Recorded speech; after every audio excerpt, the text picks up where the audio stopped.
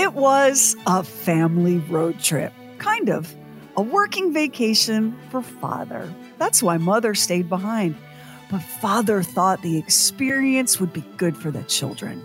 They'd see some of America, this beautiful country. Father was a very important man, a doctor. As the family wagon bounced along the byways of late 1940s and 50s America, the children sang songs and played games like I Spy. Father whistled to himself as he navigated from a paper map spread out across the front seat. Tucked on the floorboard beside him was a small leather case. In it were the tools of his trade, a pair of ice picks. And make out a small beam of light against the mirror. 1, 0, 1.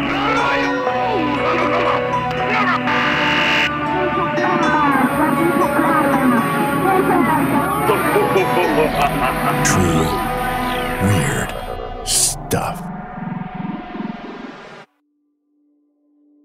On the evening of April 4th, 1950, some of the top surgeons in the United States gathered in Tuskegee, Alabama for the 28th annual meeting of the John A. Andrew Clinical Society.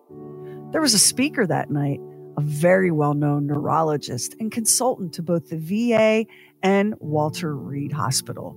His name was Dr. Walter Freeman. He was deeply critical of the VA's policy that a patient suffering from a mental health disorder had to have been under observation for 2 years before surgery might be considered as a treatment option. Dr. Freeman believed passionately that there was a simple surgical procedure that could be performed in the early stages of a mental health crisis, before what he called brain deterioration set in. A procedure that had the potential to free the patient forever from their mental torment. Not everyone at that meeting agreed with Dr. Freeman. There were some vocal skeptics in the room, which didn't stop Freeman from talking with great enthusiasm about his method of psychosurgery. He described the procedure as something easily learned that might take all of 10 minutes to perform. Then he passed around a pair of his surgical tools for his peers to handle and examine. The tools were ice picks, and Freeman's psychosurgery had another name, lobotomy. Dr. Walter Freeman didn't invent the lobotomy. That distinction and the Nobel Prize belongs to Portuguese physician Dr. Antonio Egas Moniz. Moniz performed the first lobotomy in 1935. The patient was a 63-year-old woman suffering from anxiety, depression, insomnia, paranoia, and hallucinations. Moniz didn't use an ice pick. That was Freeman's innovation. Moniz began by using absolute alcohol, which is also known as ethanol, to destroy the frontal lobes. Eventually, though, he created a needle-like tool with a retractable wire loop that sliced through the white matter fibers of the brain as it was swished around inside the patient's head. If you're thinking, what? What did I just hear? That is so crude and chaotic. Ding, ding, ding. You are absolutely correct. Dr. Moniz called the procedure a leucotomy. His first patient got the ethanol treatment, which is no less crude or chaotic when you think about it. I mean, after all, you'd probably rather we didn't drill a hole in your skull and drizzle in some ethanol. Now, to be fair, this Frankenstein-sounding treatment did appear to cause much of the patient's anxiety and depression to decline, though at the cost of her personality and ability to function. Still, what's the old saying? You can't make an omelet without breaking some eggs? Guess you couldn't win the 1949 Nobel Prize in Medicine without scrambling some brains.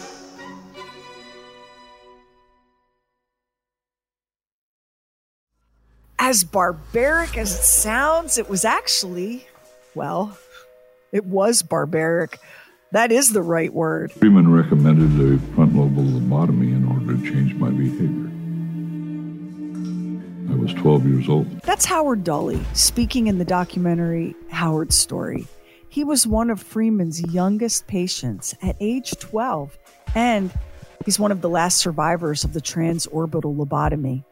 His adult life has been marked by struggle, poverty, depression, criminality. I remember arriving there and being checked in, just normally in a bed. I did not know that Freeman had written instructions that I was not to be told what I was really there for. I do remember that they gave me electroshock. Freeman stated that he probably gave me one more than I need. The memory comes back that I think I was horrified when I was getting the shocks because they were intense and I didn't understand them. And I just wanted them to stop. And then they did the ice pick procedure, less than 10 minutes. I did not know even after the lobotomy that I had a lobotomy. I think the anger, if there's any anger involved, is that they would have the nerve to play with someone's life like that. Psychologically, it definitely damages the person in their own mind because you are always different. You're always strange. You're not normal in your mind. I was different now. I was a freak. The human brain has always been a mystery to us. Even now, with all the extraordinary imaging technology at our disposal, we can map the brain, but there's so many unknowns. Setting aside the whole mystery of human consciousness, and we really don't know how any of that works, the physical brain itself holds secrets we've yet to unlock. Even the ancients believed, or at least sensed, that the very essence of a person appeared to reside in the relatively cramped confines of the human skull. We know this because we found archaeological evidence of primitive brain surgery dating back thousands of years. About 7,000 years in at least one case. Ancient human skeletal remains have been unearthed with the skulls showing clear signs of cuts on the bone, as well as holes drilled by some long-deceased surgical pioneer. The procedure is called trepanation, and whether it was a desperate last-ditch attempt to relieve pain or treat an injury, or perhaps release what was feared to be a demon, trepanation means drilling or cutting away a portion of bone from the skull. Here's an example. The bodies of two brothers were found in a 3,500-year-old tomb in Israel. Their skeletons showed significant developmental anomalies, as well as lesions on the bones that suggest leprosy. One of the brothers' skulls had clearly not fused together properly after infancy and also featured a missing section of frontal bone. That missing piece was found in the tomb alongside the body. The tomb was also filled with the kinds of artifacts that tell us that these two brothers came from a family of means, which probably explains why they received so much medical intervention and lived as long as they did. The rich having access to better medical care is clearly not a modern phenomenon. One more thing before we climb out of this dusty old tomb and return to our own time. Trepanation is still a valid medical procedure today. Removing a section of bone or drilling a small hole or two in the skull of a patient who has suffered a head injury is done now to help alleviate swelling or to drain a hematoma. Now, of course, today we do that to people in sterile operating rooms with the help of some sort of anesthesia. We have no idea what trepanation was like for the ancients. Were they awake? Were they tied down? Were they offered some kind of plant-derived sedative? And, more importantly, how many managed to even survive the operation? Never mind the risk of infection or inflicting permanent damage. Your first challenge was dodging the very real risk of bleeding out, which is why, even in the ancient world, brain surgery was not a first option, but a last resort. And it was still considered a last resort for psychiatric patients in the 20th century. Something to turn to only after all other treatments had failed. But Dr. Walter Freeman thought that lobotomy was not only misunderstood, but very much underutilized. Freeman saw lobotomy as a potential cure for not just mental illness, but for a whole list of other ailments too. Insomnia, postpartum depression, a nervous stomach, headaches, chronic pain, even disruptive behavior could all be addressed with the minimally invasive tap, tap, tap of an ice pick hammered into an eye socket. Okay, that was disrespectful. Please let me correct myself and use the proper medical terminology. Transorbital instead of eye socket. Orbitoclast instead of ice pick. Surgical mallet instead of hammer. But I stand by the whole minimally invasive part because Dr. Freeman's technique didn't require fancy things like operating rooms or anesthesiologists or even formal surgical training. Freeman himself hadn't trained as a surgeon.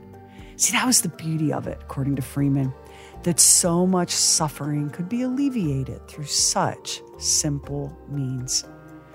In the early days of his enthusiasm for fast brain surgery as an easy and life-altering treatment option, Dr. Freeman enlisted the expertise of a neurosurgeon named Dr. James Watts.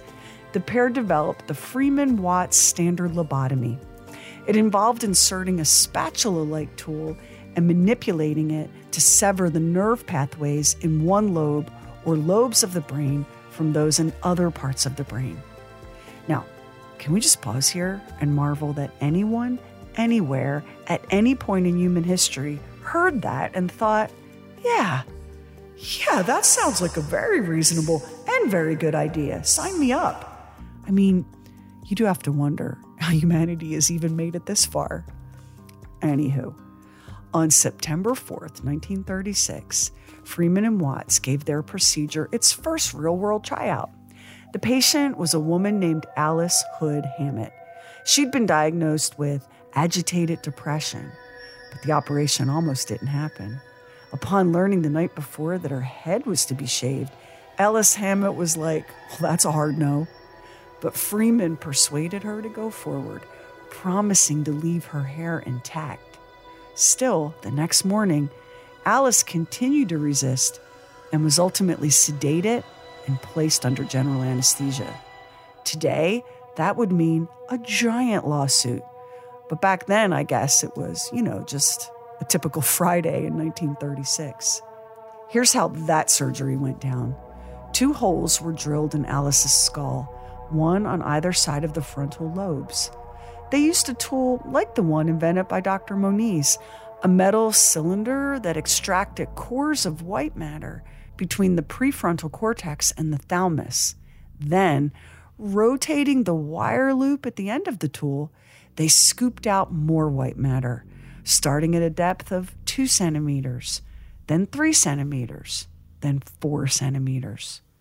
There was one oopsie when they accidentally sliced through a blood vessel, but the patient's vital signs remained steady, and so they flushed out the surgical site with saline and stitched her scalp back up. When Alice Hammett woke up in post-op recovery, she described herself as feeling happy, so much so that she reportedly announced that she didn't even mind that Freeman had broken his promise and shaved her head. 6 days later, though, Alice Hammett began experiencing difficulties with language.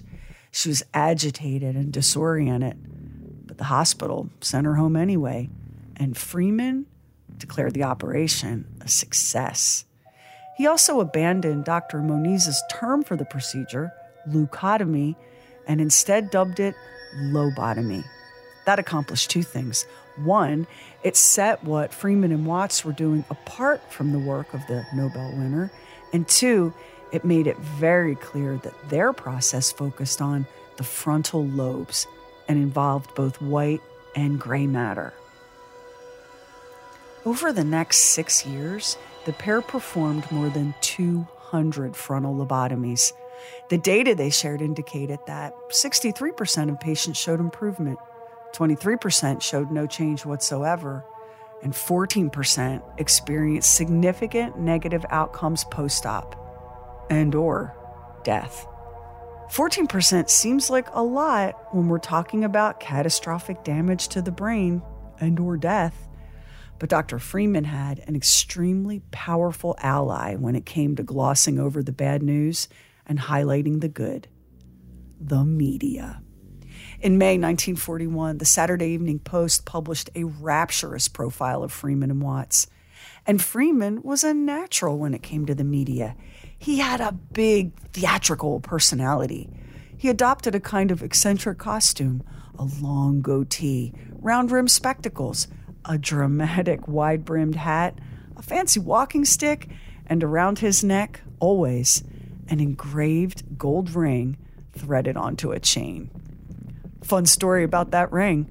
Early in his medical career, Freeman treated a young male patient who'd managed to get a metal ring stuck on his penis. Surprise! In case you thought dudes getting their junk trapped in whatever happens to be handy is some kind of new behavior.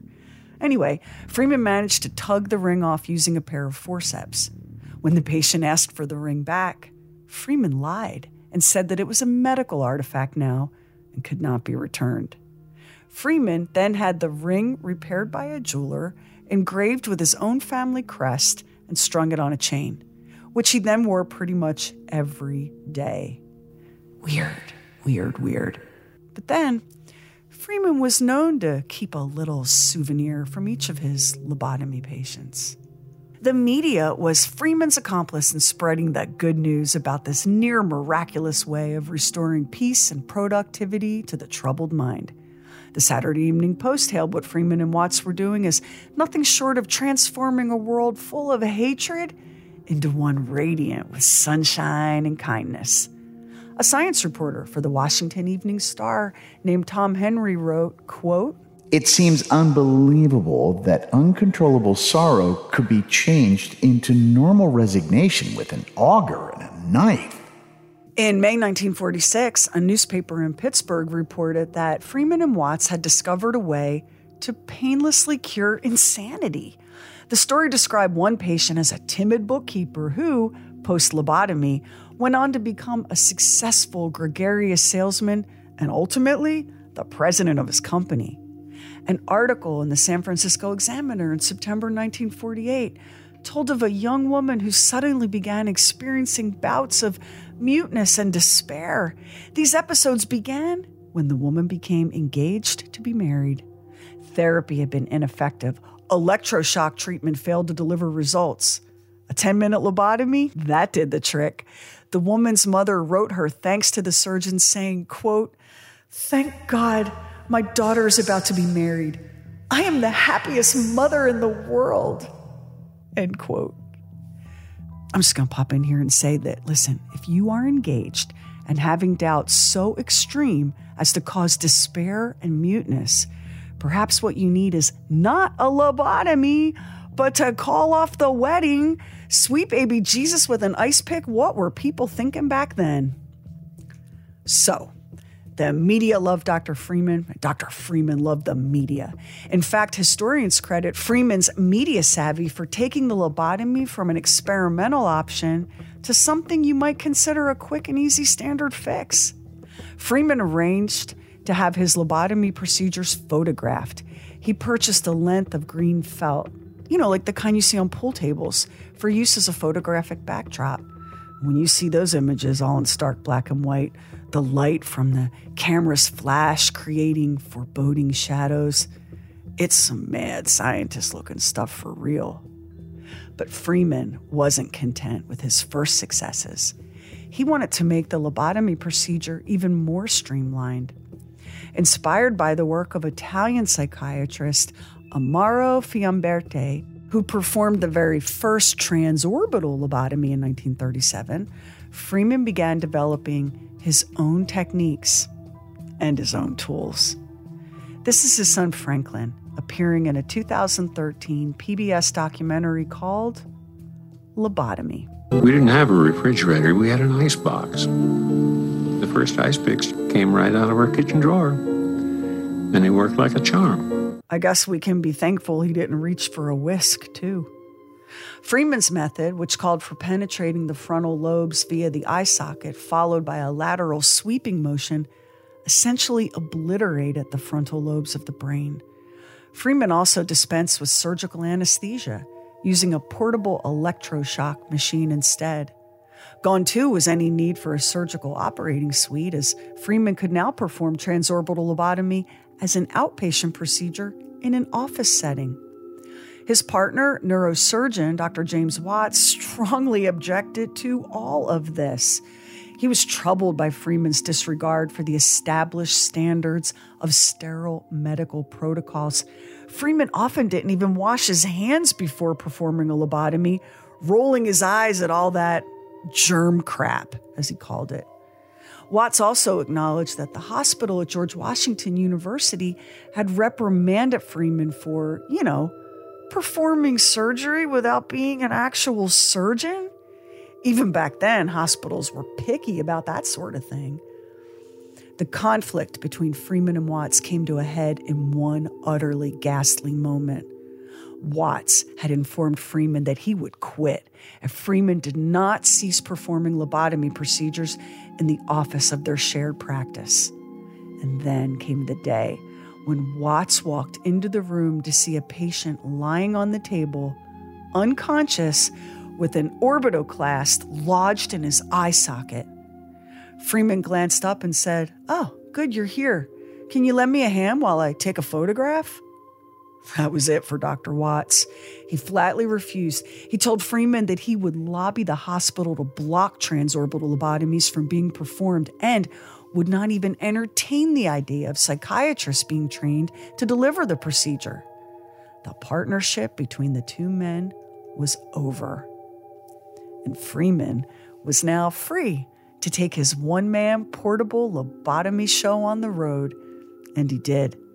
The road trip that kicked off this episode, just one of many summers he spent traveling America, his children in tow, tools and electroshock machine packed and ready. And Freeman wasn't just delivering the procedure to patients. He was often doing it for an audience. He enjoyed the attention, was described as a natural showman. He apparently liked to elicit a shocked gasp or two from his audience by inserting 2 ice picks into each socket at a time. One report states that a patient died during one of these demonstrations when a sharp instrument slipped into the brain. Freeman's reaction? Indifference mostly.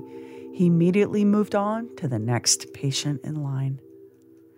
The Minneapolis Star-Tribune reported that Dr. Freeman did 2 lobotomies there in March 1949, witnessed by a group of Twin City psychiatrists and neurosurgeons. In 1951, he performed 5 lobotomies as a training session for staff at Patton State Hospital in California. In January 1952, he demonstrated the procedure on 20 patients at Eastern State Hospital in Virginia. The clinical director of that institution, Dr. Eleanor Beamer Maxwell, reported that the only negative effects her team had observed were blackened and bruised areas around the eyes, which they described as looking like the patient had been kicked in the face by a mule. She boasted that of the 26 transorbital lobotomy patients under her care, 20 showed improvement and 8 had been able to go home.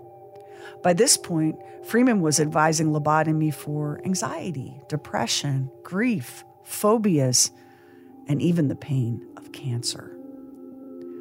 August 1952 brought a mass operation. Freeman performed lobotomies on 35 female patients at Spencer State Hospital in West Virginia. Newspaper The Spokesman Review reported that Freeman invited 150 relatives of patients there to attend a meeting on how to care for lobotomy patients once they were discharged and sent home. Freeman warned that the readjustment period post-lobotomy could last as long as a year, and that side effects might include overindulging in food, alcohol, sex, and spending. He advised families to offer lots of loving and just enough punishment to add spice. Let's just sit here for a second and take that in. By that point, Dr. Freeman had performed more than 1,100 transorbital lobotomies, many done under circumstances he called a demonstration project. Shockingly, his biggest failure, the one that history would remember best, didn't await him in the future. It was in his past, in the early days of Freeman's evangelizing for the lobotomy procedure. And had that early failure been as notorious when it happened as it later became, hundreds of people may have been spared the tragic outcomes of Freeman's quick and easy outpatient brain surgery. Her name was Rosemary Kennedy. She was born in 1918, the eldest daughter of Rose and Joseph Kennedy, sister to John, Robert, and Edward Kennedy, as in the Kennedy family. Rose Kennedy went into labor at home, and though her doctor was summoned, he was delayed. An outbreak of the Spanish flu epidemic at the time was straining medical resources to the breaking point. A nurse instructed Rose to keep her legs tightly together until the doctor could arrive. And apparently, the nurse also took the extreme step of forcing the baby's emerging head back up into the birth canal for 2 hours. When the doctor finally arrived, he pronounced the infant healthy, but those 2 hours of oxygen deprivation had taken a toll. Rosemary failed to hit developmental milestones, walking, grasping objects. As time went on, there were clear educational delays. The Kennedy parents, fixated on appearances, tried to conceal Rosemary's condition from family, friends, the public, and even Rosemary herself. They tried boarding school and a convent school, but as Rosemary matured, she became prone to aggression and violent outbursts. Were these episodes fits? Seizures?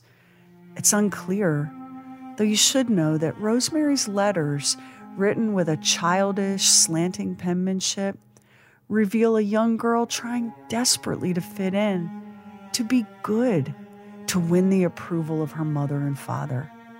Heartbreaking stuff.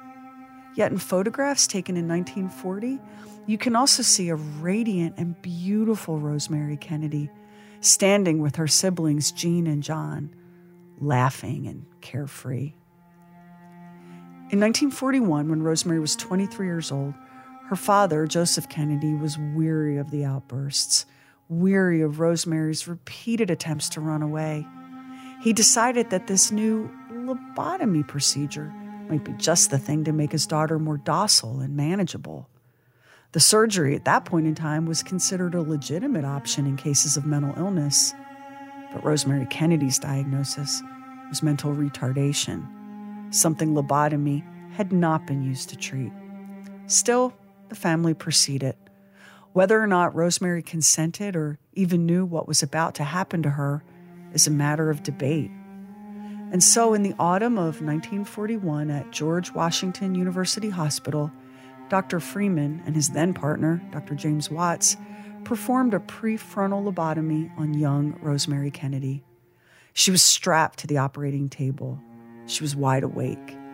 An anesthetic was used only in the areas where Freeman and Watts planned to drill 2 small holes in her skull. As the team worked, Rosemary recited poems and sang. All of me, why not take all of me? Can't you see I'm no good without you? Remember, these were the early days for Freeman and Watts, the days before ice picks and eye sockets. They inserted a small metal spatula into the holes drilled in Rosemary's skull and began sweeping and slicing the connections between her prefrontal cortex and the rest of her brain. Take my lips, I want to lose them. Take my arms, I never use them. And then abruptly, Rosemary fell silent. Your goodbye. Freeman and Watts realized they had gone too far. Whatever Joseph Kennedy's hopes had been for the procedure, the reality was devastating. Rosemary was no longer able to sing. She was no longer able to talk or walk. It took months of therapy before she could move on her own volition at all. One of her legs was permanently turned inward. She had only partial use of one arm. Her speech, when it finally returned, was garbled and incoherent. Her father had her moved to a psychiatric care clinic and then to a residential facility in Jefferson, Wisconsin, where she remained until her death in 2005. Your goodbye left me with eyes that cry. How can I go on, dear, without you? Even Rosemary's siblings were kept in the dark about their sister's condition and her whereabouts, though decades later, her fate inspired their activism. Rosemary Kennedy's biographer, Kate Clifford Larson, said this in a 2015 interview with Boston's GBH News. Her siblings were deeply shaken by her disappearance from the family. They were not told what happened to her. And once they became cognizant of what did happen to her, they became activists to make the world a better place for people with disabilities. Eunice went on to start the Special Olympics. Her brother Jack, as president, passed legislation that was important for people with disabilities and to get research and funding for that. And Senator Ted Kennedy, of course, was instrumental in getting the Americans with Disabilities Act passed. So the family carried on that legacy because of her. And the rest, as they say, is history. You know now that as Freeman turned away from Rosemary Kennedy and exited that room, he went on to perform lobotomies on more than 4,000 patients. Some were children, at least one as young as 4 years old. You also know that Freeman made a show of it. On one particularly busy day, he single-handedly completed 20 lobotomies. His influence on psychiatry and on the doctors he trained in the procedure led to a dramatic increase in the use of lobotomy. Thanks in large part to Freeman's traveling brain surgery shows and his tireless courting of the media, more than 50,000 lobotomies were performed in the U.S. between 1949 and 1952. This despite a 14% mortality rate and very mixed results in terms of patient outcomes. In 1953, Freeman presented his findings at the 109th annual meeting of the American Psychiatric Association, held that year in Los Angeles. Freeman declared that in cases of patients who'd been in a mental health institution for less than 6 months, lobotomy returned 2 out of 3 of them to an effective life. After 6 months of institutionalization, the odds were 50-50 that lobotomy would prove effective. After more than a year, positive outcomes declined, though Freeman argued that it was really never too late for a lobotomy, and in fact, the sooner the better. Then he got even more specific and declared that 30% of lobotomy patients were able to hold down a job, 30% were able to be cared for at home, and only 20% could be characterized as, to use his words, flat failures. Reading from his own prepared paper, Freeman stated, "It is undoubtedly true that no person is emotionally or mentally intact after a lobotomy. When one gives up anxiety and depression, one also relinquishes in some measure the emotional charges necessary for the ability to experience exultation and other joys of living." You took the part that once was my heart. It is well to remember that no person of creative ability has been restored to normal after lobotomy. All must pay a price for relief from anxiety. Why not take all of me? Lobotomy was increasingly falling out of favor as the 1950s and 1960s progressed. One state hospital in Virginia stopped allowing the procedure in 1955 and discontinued it altogether in 1962.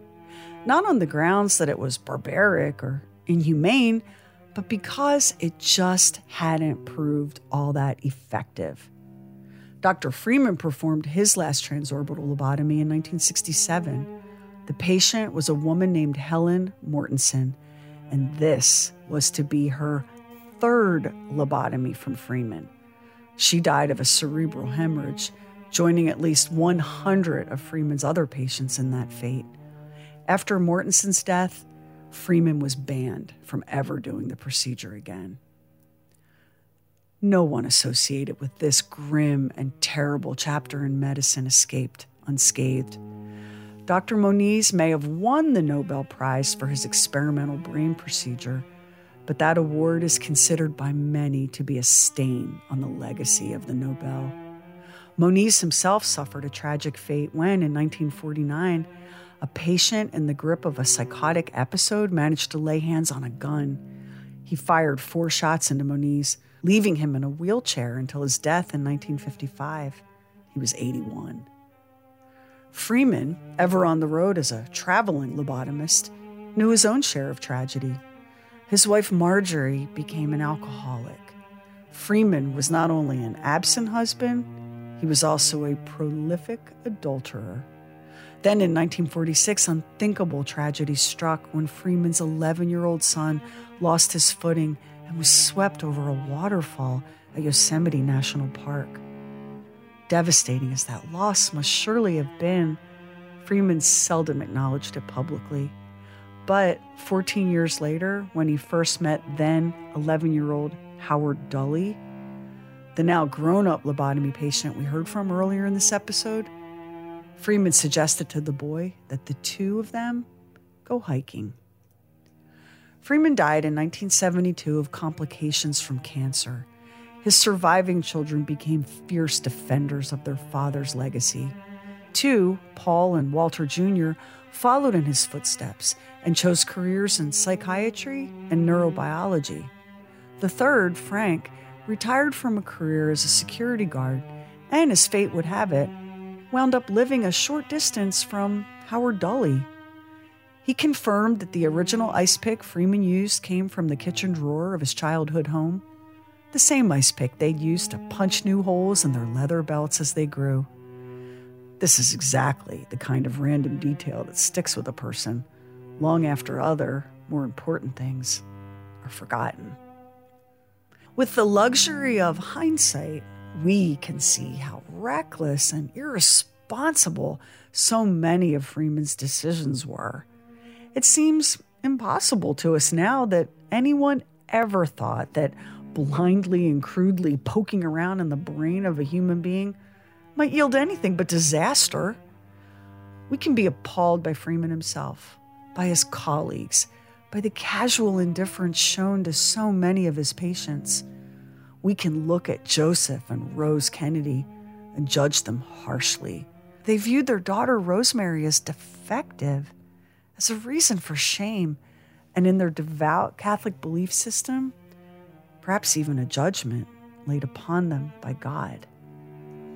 How might history be different if, after Freeman and Watts left 23-year-old Rosemary Kennedy in a vegetative state, the Kennedy parents had protested, made a fuss, blown the whistle on what Freeman and Watts were doing?